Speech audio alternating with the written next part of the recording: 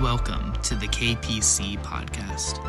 This week's message is from Dr. Benjamin Williams. Good morning. Many thanks to Mark for dragging the pulpit over here for me.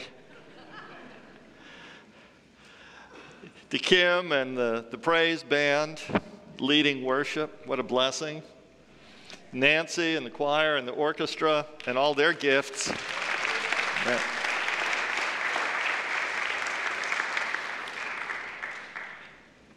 And I appreciate Steve's appeal for deacons. Yes, we need more deacons. By the way, in case you didn't know, deacon means a servant. It's the maître d', it's the guy with the towel over his arm. Now, I mean, if it would help get more deacons, we can provide towels to put over your arm. I did want to just sort of tweak one thing he said, though, which he was talking about getting everything ready so the pastor and the staff can lead worship.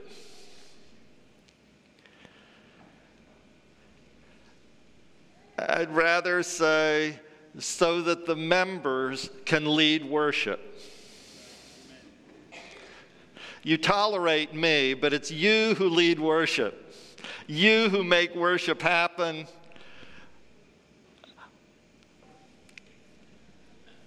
How many of the people up here were volunteers and members? That's the praise that pleases God.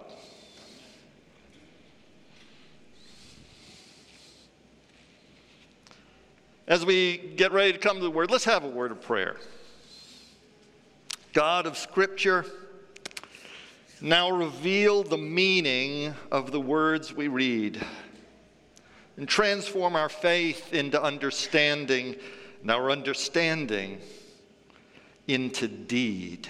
In Jesus' name. Amen. Amen. My wife, one day, came home from work in a bad mood. Guys, you know what that's like, right?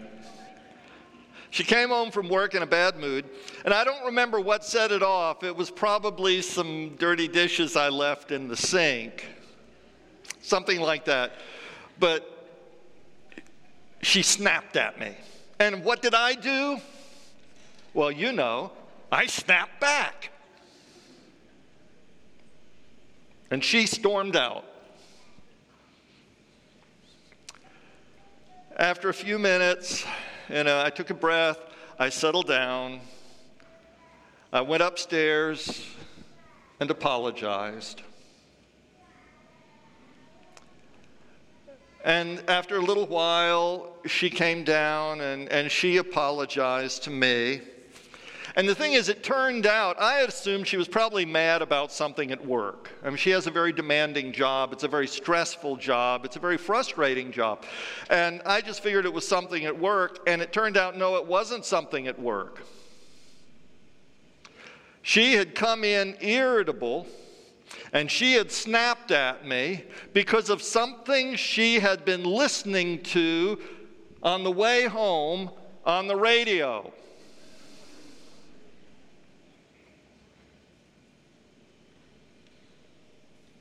Cece discovered that when she listened to talk radio,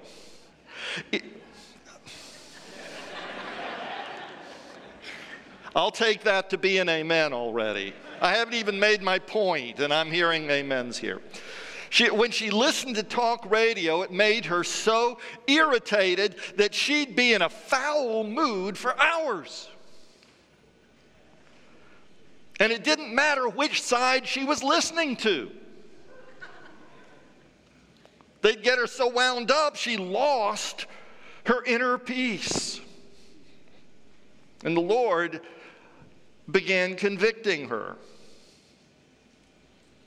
And she had to stop listening to those programs for her own peace of mind. Today, she listens mostly to Christian music, to programs on the radio, and to CDs. Things that highlight the lordship of Jesus and his worship. That's on her drive to and from work, and as she's having to drive around at work, she's a lot more contented and relaxed, no matter how hard the day has been. Are we surprised? You know, there was a time when news reporting tried to be objective. You know, reporters kept their own opinions, their own ideology out of the picture. Now, all right, okay. I'm talking about a narrow period of time between the Cretaceous age and the Jurassic age. 50 years ago. Today, the kid gloves have come off, and news reporting commentary is blatantly taking sides. And it doesn't matter if they're right on the right or the left. They've all become what I call peddlers of outrage. You know what I'm saying? Peddlers of outrage. They look for things that elicit outrage, and then they report it with indignation and in brief sound bites that are intentionally provocative. Why? Because they have discovered if they can make you upset, and it doesn't matter if you're upset with them or upset at them, if they can make you upset, you know what happens? You keep tuning in. You may even hate what they're saying, but you're going to go there to hear it again. Because you see, the more you're outraged, the more you listen.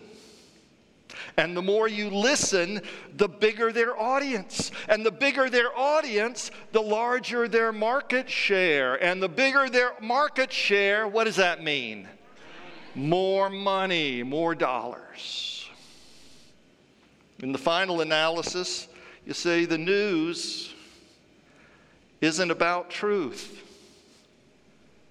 these days. It's about money. Because what media specialists have discovered is that outrage sparks outrage. That anger is contagious. Anxiety is even more contagious than mumps and measles. We shouldn't be surprised, though. It says the same thing right there in our Bibles. Let me read you a few verses. You'll know them.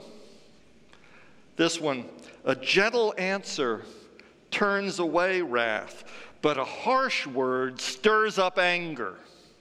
That's from Proverbs 15. And then, in turn, an angry man stirs up dissension, and a hot-tempered one commits many sins. Wow. That's in Proverbs 29. And therefore, Proverbs warns us, it says, do not make friends with a hot-tempered man.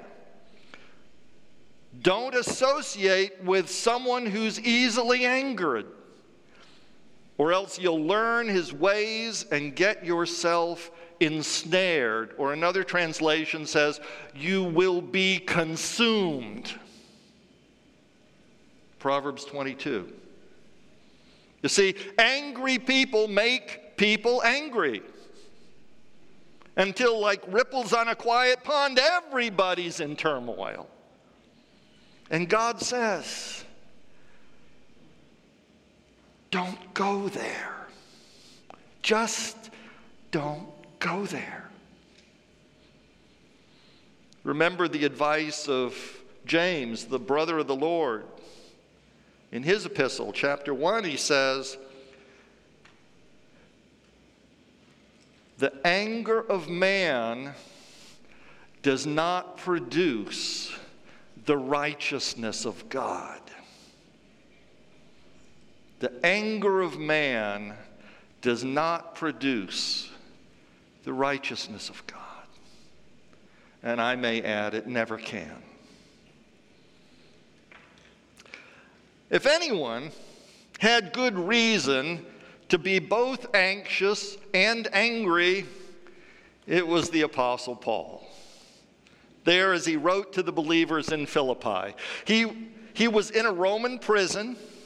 We're not quite sure for sure where, that is, which time he was imprisoned this time, you know. You kind of lose track. He probably lost track after a while, you know. Oh, yeah, Philippi, I was in prison there. Yeah, Ephesus, I remember that prison. That one actually had stone floors. That was nice. You know, oh yeah, that one, I remember that one over there, that one they actually put hay down so it was a little bit soft. You had something to sleep on. Now, he knew prisons, and this time he was in a Roman prison, unfairly, unjustly. He was in chains now, under the oversight of the Praetorian Guard, they were diplomatic bodyguards, kind of like our Secret Service. And the Praetorian Guards were not nice people. He still hoped for a good outcome, but he knew that his fate was uncertain. Acquittal or execution, it could really go either way. He had legitimate grounds to be anxious and indignant over this outrage.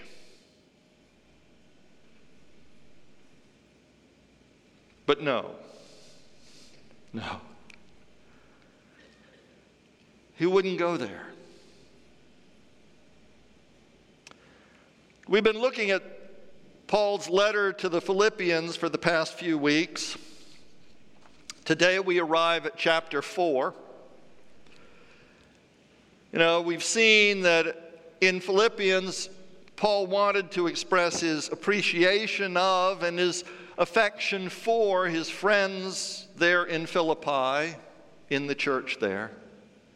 He wanted to reassure them as they were being persecuted just as he was. He wanted to strengthen them and encourage them. And he wanted to thank them for the financial support that they had sent, which he knew they could ill afford, but he was very grateful for it.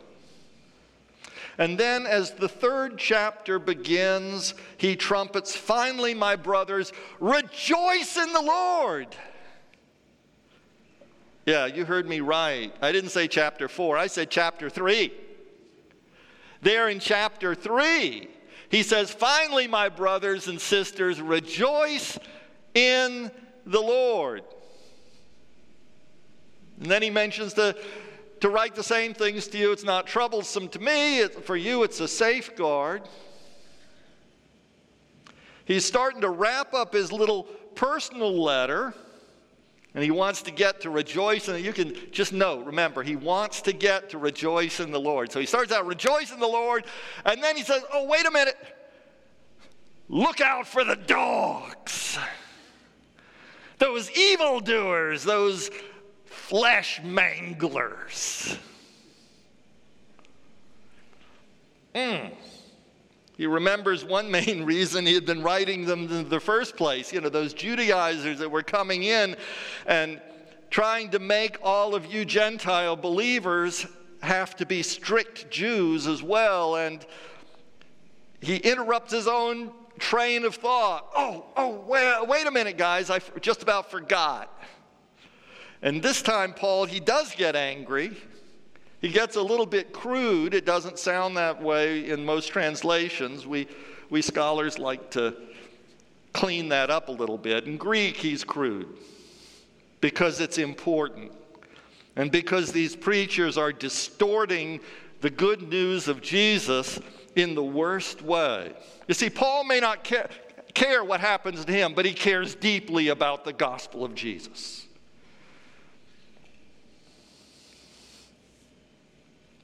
That's through chapter 3. And then there's a couple more little incidental notes. And finally, Paul returns to his train of thought in chapter 4, verse 4. I'm sure you probably all know this, more or less by heart. Would you even say it with me? Rejoice in the Lord always. Again, I will say, rejoice. You see, he has to back up and say, oh yeah, now let's see where am I? Oh yeah, now that I've got that out of the way, now I can go back. And he was wanting to talk about rejoicing in the Lord. So he goes back, picks up his train of thought again. Rejoice in the Lord. But if you look, there's a difference in the two passages between the beginning of chapter 3 and the beginning of chapter 4. Now he adds, always. Always. Not just when things are going well, not just when you're feeling happy or thankful, when you're feeling upbeat and everything's good. No, always, especially when you do not feel particularly blessed. That is, when the act of stepping out and rejoicing is simply an act of blind faith. And that's the praise that God cherishes the most. When you rejoice in the Lord, when you don't even feel like rejoicing, that is precious to the Father. And in case you didn't get the memo, Paul says it a third time and hammers it in. Again, I'll tell you, rejoice. Rejoice. They're suffering. He's suffering. And what is he saying? 3 times, rejoice. Again, I say rejoice. Rejoice.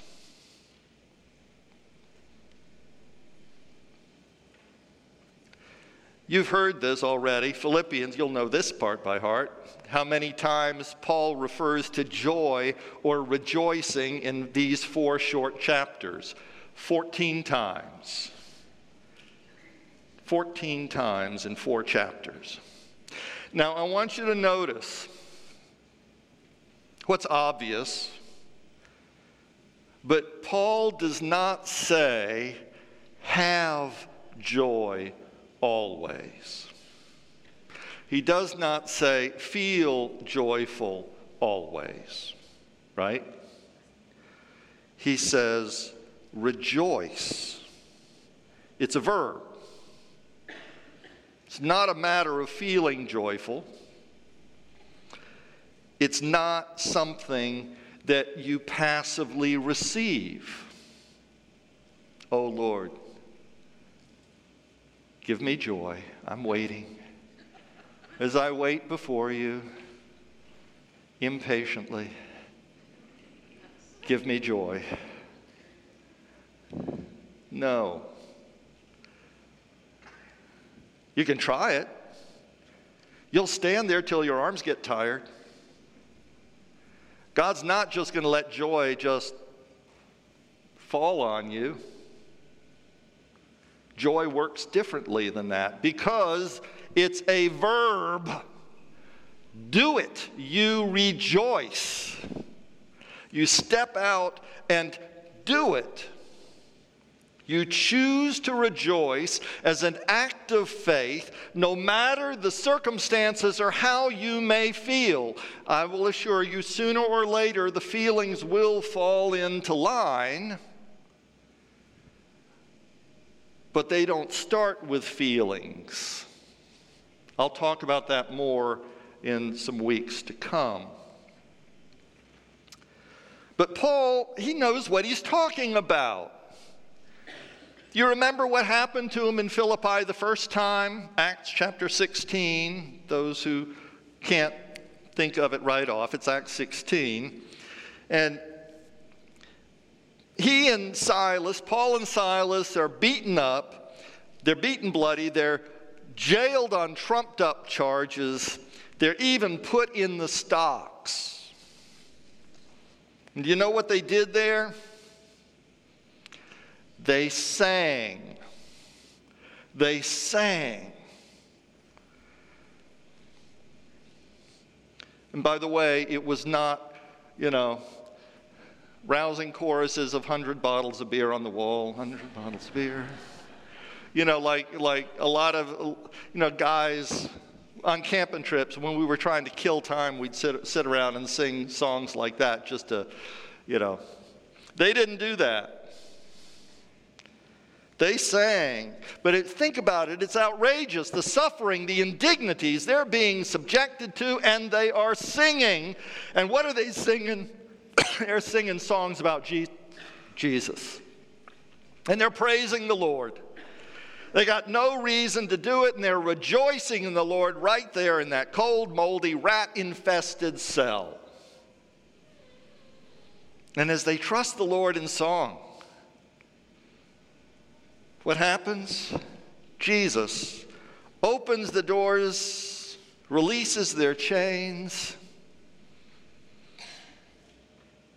But they're so lost in the wonder of the Lord, they're not running outside now. They're all sitting there. Even the other prisoners who are sitting around, it says the other prisoners were listening to them. And when the doors open up, they don't leave either. They want to hear more. And the jailer comes in, and he comes to faith. What must I do to be saved? He begs to know. Well, how did he know he needed to be saved? They hadn't preached to him. How did he know he needed to be saved? And how did he know that these men knew the way for him to be saved? Because of the songs that they had been singing. Because of their rejoicing. You see, their joy that came through the faith step of rejoicing, their joy preached the gospel for them. Now, a heart of rejoicing can only be built upon an unshakable inner peace. Do I hear an amen on that? You can say amens. I won't fall over. I know I'm a Presbyterian minister. I will not fall over. I promise. If you do say amen or respond, that's all right. And so that's what Paul turns to next in the verses 5 through 9. And let's look at that. Let your gentleness, I'm going to come back to that word. Let your gentleness be known to everyone. The Lord is near. Do not worry about anything, but in everything by prayer and supplication with thanksgiving, let your requests be made known to God. And the peace of God, which surpasses all understanding, will guard your hearts and your minds in Christ Jesus. He goes on, finally, he said finally before, and that didn't mean anything. By the way, preachers are bad about saying finally, and then they go on to another 2 or 3 other points. But we're just following Paul's great example here. Finally, beloved, whatever is true, whatever is honorable, whatever is just, whatever is pure, whatever is pleasing, whatever is commendable, if there's any excellence, if there's anything worthy of praise, think about these things. Keep on doing the things that you've learned and received and heard and seen in me, and what? The God of peace will be with you.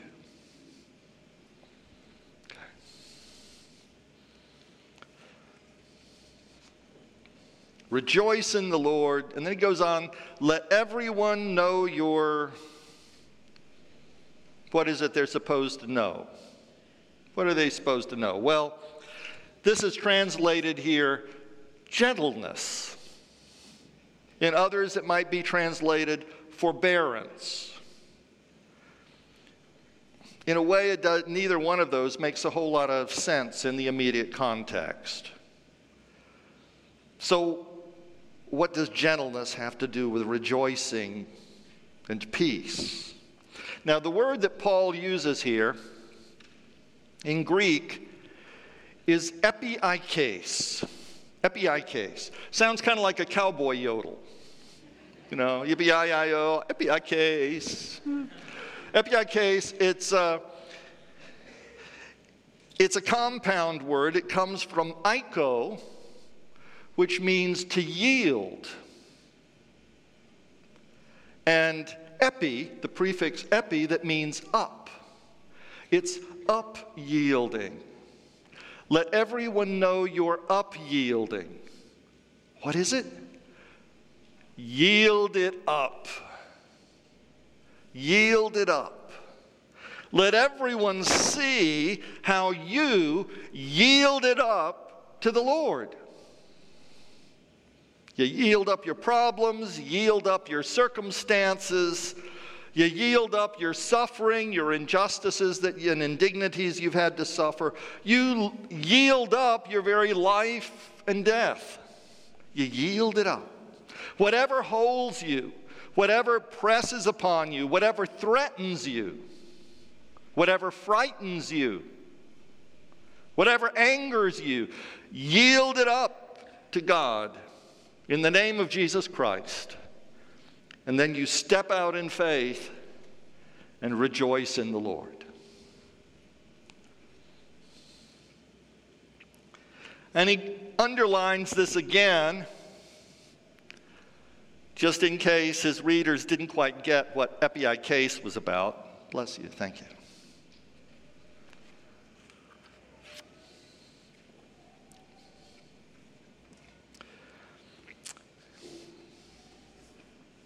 Says yield it up and then pray about everything. Pray about it. Whatever. Pray about everything. Now, did he say pray about the big things?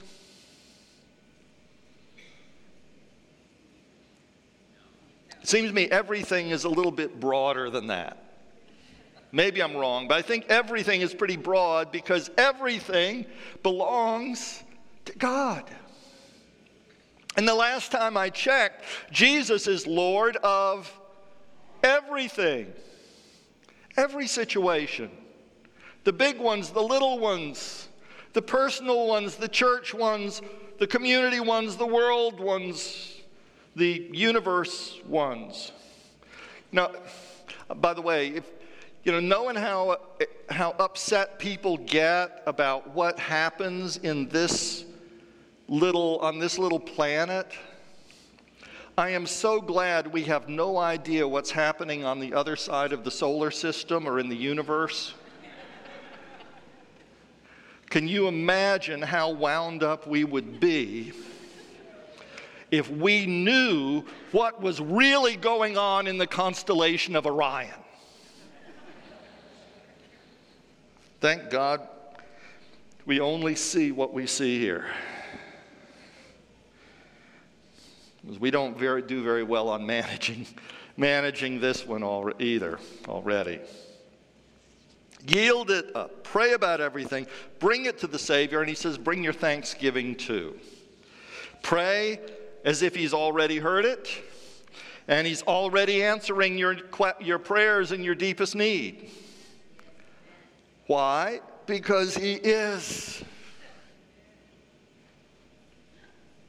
He's already there ahead of you, around the corner, waiting to meet you as you round the corner to see what provision he's already made for you. And the Lord will plant within you, he says, his deep inner peace. It's a peace, in King James it's called the peace that passeth understanding. We always love that one because it's a tongue twister when you sing it, the peace that passeth understanding. The problem is we didn't understand it. That's what Paul's saying. You don't understand it. It passes understanding. If you want to translate, best way to translate it is a peace that doesn't make sense. A peace that doesn't make any sense. It's outrageous. Paul's singing in jail. That's ridiculous. Calmly facing possible death in prison. It makes no sense. You should be a nervous wreck. You should be in emotional shambles, but instead you're relaxing and resting and singing and rejoicing in the Lord. How? Why? It makes no sense. Now, I'm not saying that that's easy, because like the joy, God's peace is not a gift. It's not a gift, it's a fruit. And any of you who tend any gardening know fruit don't just happen. It takes a long time to bring forth fruit. It's got to grow and to mature. And it takes a lot of watering and care and pruning and a fair amount of manure. That's all right. I produce lots of that in my life. As I face challenges and trials, my joy can grow, my peace can grow. I'll get to that at another time. But Paul's saying, yield it up. Yield it up. Pray about it and give thanks for God's steadfast love and for his sure compassion. And then, as a step of faith, rejoice. In the meantime, Paul also, he goes on and adds to this. By the way, in the meantime, watch what you're feeding your mind. Watch what you feed your mind. If you feed your mind worthless trash, trash is all your life is going to produce. Okay? If you feed your mind with fear, fear is all your life is going to produce. If you feed your mind with anxiety, anxiety is all your life is going to produce. If you feed your mind with outrage, outrage is all you're going to know. The prophets warned that there is no peace for the wicked. And I'll tell you now, if you spend all your time dwelling upon the wickedness of others or the wicked things others do, I promise you, you're not going to have any peace either. And don't be surprised at it. Don't be surprised. Feed your mind with the things that build up your faith. You surrender to Christ. You think about your hope for the future that he's planned for you, for this church, for this community. Feed your mind with your confidence in the God who raises the very dead. And watch your attitude change. It'll change. My wife, Cece, found the impact was striking and immediate. She'd been feeding her mind on the dire warnings and the outrage of others and had only anxiety and anger inside. But when she yielded up her outrage and the outrage of others as a sacrifice of praise to God, she had her peace back. Like that. And now she is careful to guard her peace because her peace will guard her heart and mind, as Paul says. The peace of God will guard her heart and mind. Follow the peace. When you sense the peace of God in it, that's God's there. If you're losing your peace, you better look around and see where the peace went, because that's where you need to be. Let the peace guard your heart and your mind in Christ Jesus. At the last, when they told me I was preaching on Philippians 4, I took that literally. And then they told me later, oh, by the way, the others have just done a few verses of their chapter here, a few verses there. And I'm thinking, oh, it's too late. I've already prepared my sermon on the whole chapter 4. I might be a little literalist, so just be forewarned. At last, Paul gets around to his note of thanks for the financial support from the Philippians. That's probably what he started out wanting to write about. Now let's look at verses 10 through 13. Paul says, I rejoice. Okay, he's rejoicing now. I rejoice in the Lord greatly that now at last you have revived your concern for me. Indeed, you were concerned for me, but had no opportunity to show it. Now, not that I'm referring to being in need, for I've learned to be content with whatever I have. I know what it is to have little, and I know what it is to have plenty. In any and all circumstances, I've learned the secret of being well-fed and of going hungry, of having plenty and of being in need. I can do all things through him who strengthens me. After telling them again and again, rejoice, rejoice, rejoice, Paul rejoices. And he rejoices. He has a reason to. He names what he's going to specifically rejoice about. He's rejoicing over them, their kind generosity. Now, he doesn't want to think, however, that his gratitude is only, there because he was desperate for help. It seems to be easy to be grateful to someone if you were really desperate. But that he doesn't want them to get that misunderstanding, because he has learned over his lifetime, over his mission, no matter his circumstances, God is going to take care of him. God is going to take care of him. This is one of my principles, and I'll come back to it. You'll hear this other sermons, I'm sure, that the important thing is simply knowing what it is God wants you to do. You listen to what God wants you to do, and you do that. And everything else is his problem. If you need resources to do what God wants you to do, it's God's problem to get you the resources. If you need helpers for the way, it's God's problem to get those helpers to you. Everything else is God's problem. You just be where God wants you to be and do what God wants you to do. It's real simple.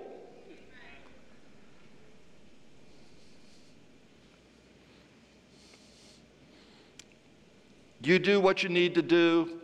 God runs the expense account. Paul doesn't get desperate. He may not roll in material prosperity, but he's going to have what he needs when he needs it for the sake of the work of God and the glory of Jesus Christ. So he's learned the secret of being content. The word autarkes that he uses there means sufficient in yourself, meaning you're not dependent upon outer circumstances around you. You're satisfied, you're content, at peace, regardless of what you do or don't have, regardless on what's going on. The Greeks and the philosophers, this is a philosophical word, and like all worldly people, they would have supposed that means your sufficiency really is in yourself, in your own strength, your own skill, your own wisdom, or whatever.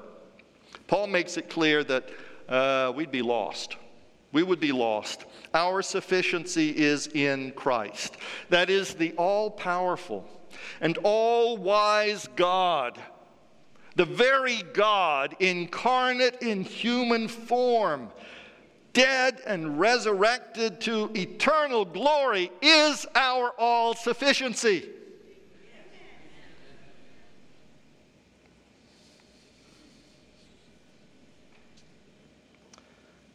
Who can stand in our way? Who can stand against us? No hunger, no thirst, no persecutions or suffering, no nations or ideologies, or no angels or demonic powers of hell itself. Not life, death can stand between us and the will and the might and the glory of Almighty God.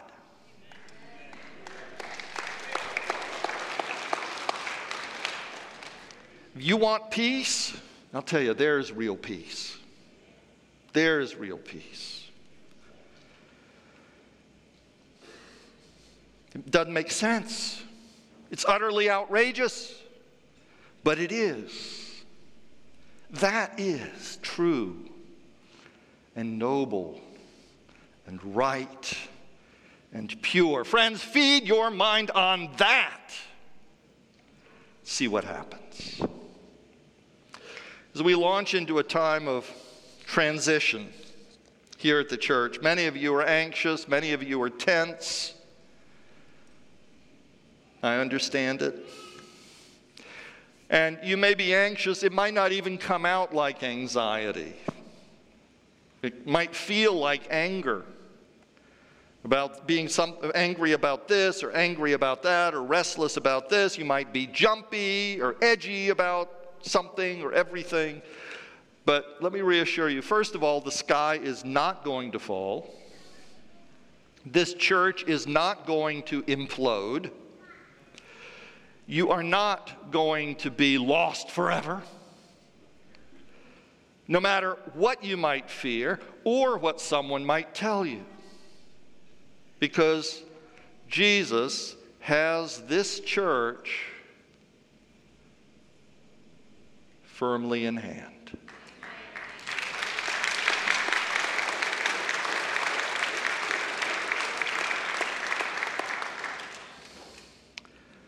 And he's not going to let you go. He's not going to let you go. He is working out a wonderful plan. One day you're going to look back and you're going to wonder at the unexpected wisdom of God. Wow, he was doing something and we couldn't even see it. We didn't know it. It's even cooler than I thought it might be. Now, it may not feel good right now, but I want to remind you, you will never ever see the Red Sea split unless you are stuck between the Egyptians and the water.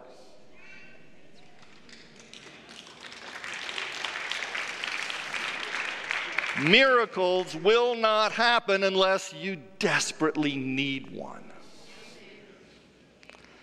It's just not fun getting to that spot. So let's listen to Paul. Rejoice! Oh, I didn't feel like rejoicing. The preacher went over. He preached too long this time. I know, it tells me how far over I've gone. Can we use a smaller clock in the future?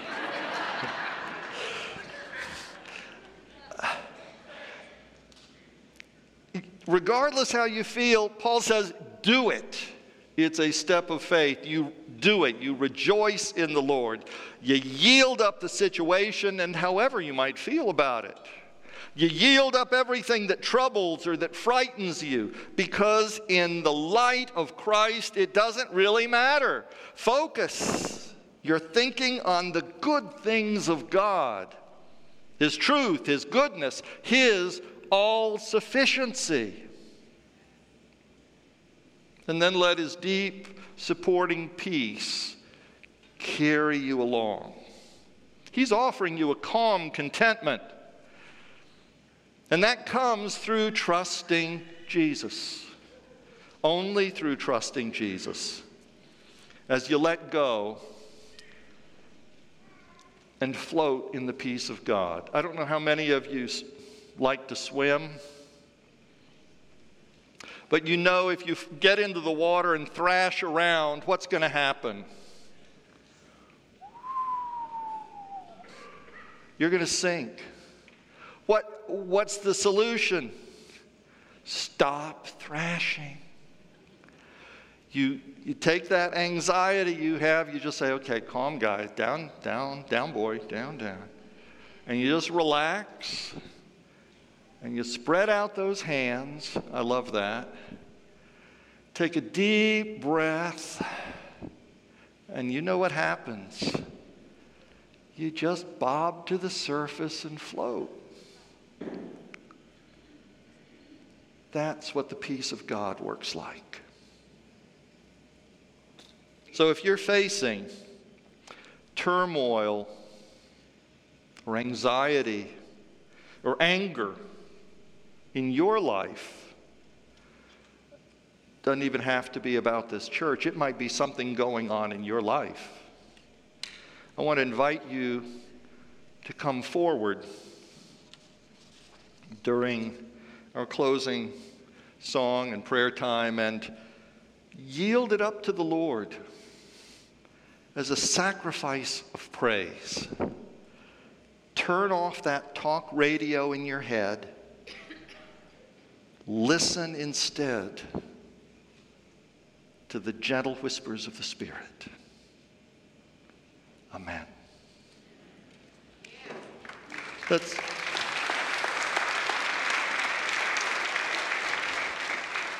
I want to invite you to rise, and we're going to sing an old,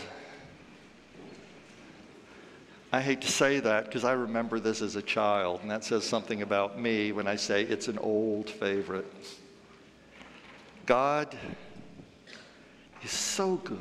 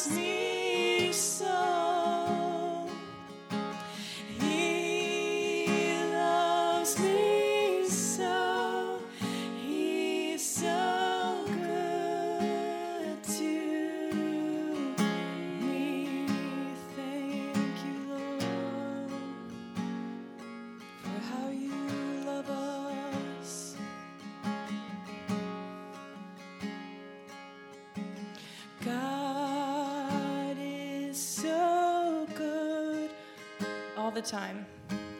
God is so good. God is so good. He's so good to me.